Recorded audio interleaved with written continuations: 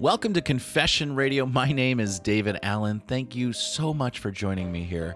I wanted to come back and say thank you for the response that I got from the last episode I posted.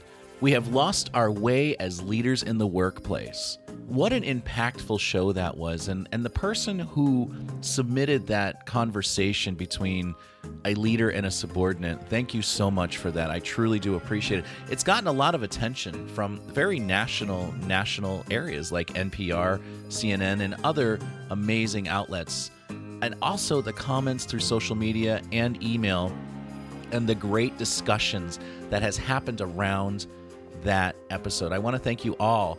As we know, it's just not getting better. We're entering a new post-pandemic paragon.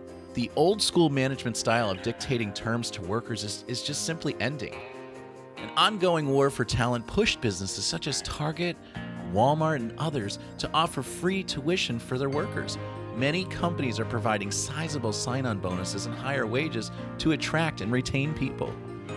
The Great Resignation is sort of a workers' revolution, an uprising against bad bosses and tone-deaf companies that absolutely refuse to pay well and take advantage of their staff.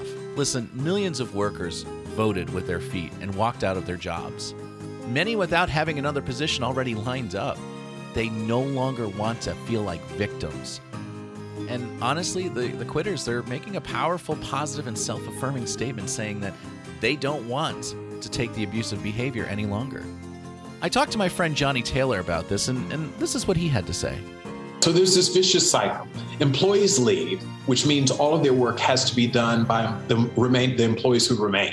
And the employees who remain now say, I'm working too hard, I don't have balance in my life, et cetera. And so then they want to leave. And thus a vicious cycle continues.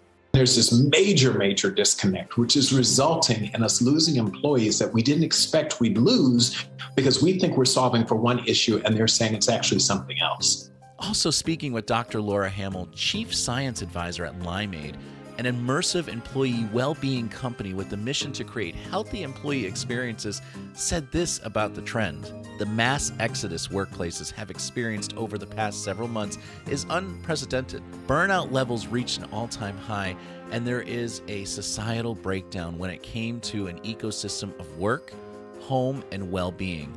People reached their limits. They know they must make changes. They do.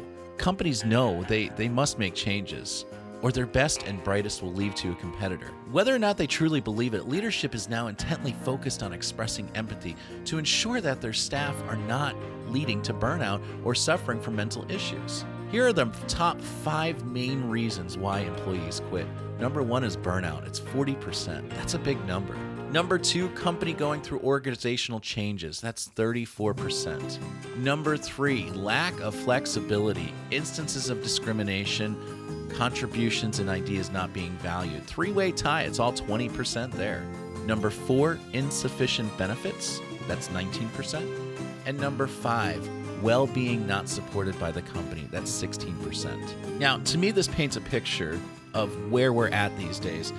Pre-pandemic, we were okay making $7.25, flipping burgers, making fries, doing, what we needed to do to survive. But I feel like the pandemic has really created that culture of like, I'm not doing this any longer. I need to be respected. I need to be paid for our time. And these companies, they're just going to have to shell out. Now, what the job searchers sought out in a new job, this is the top 6 things that they have sought out. Ability to work remotely according to personal preference was 40%. Number 2 was better compensation, 37%. Number 3, better management, 31%. Number 4, better company reputation, 29%.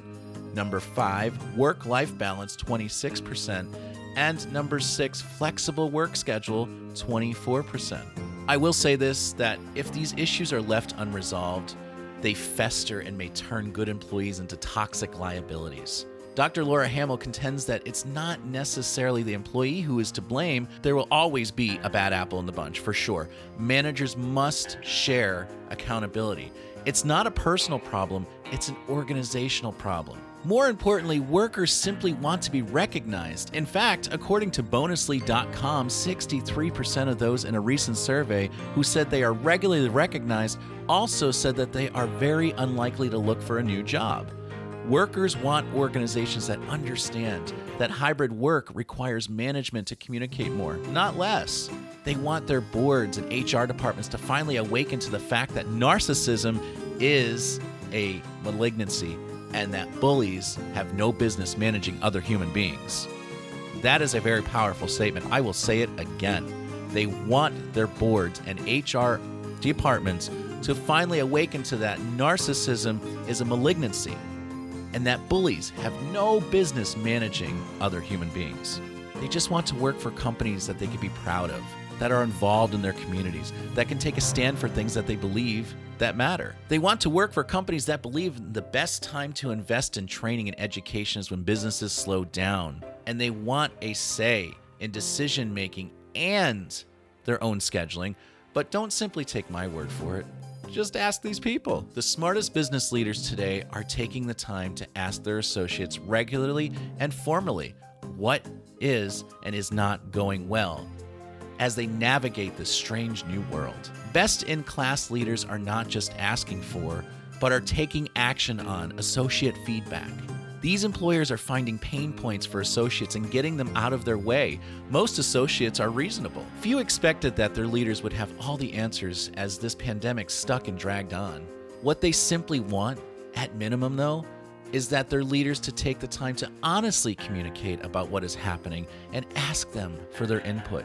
Companies that take these as simple steps stand for a greater chance of keeping valued associates as the Great Resignation drags on. And that's not the only silver lining. As much as the Great Resignation has significantly created disruption for many organizations, smart businesses should alternatively view it as a tremendous opportunity. The market is being flooded right now with people looking for something better. People who have had enough of organizations that do not take care of them. For smaller enterprises that take the time and energy to not only talk about being better, but to actually prove that they are a better, more caring place to work. There is a great pool of talent waiting to beat down the path to their door.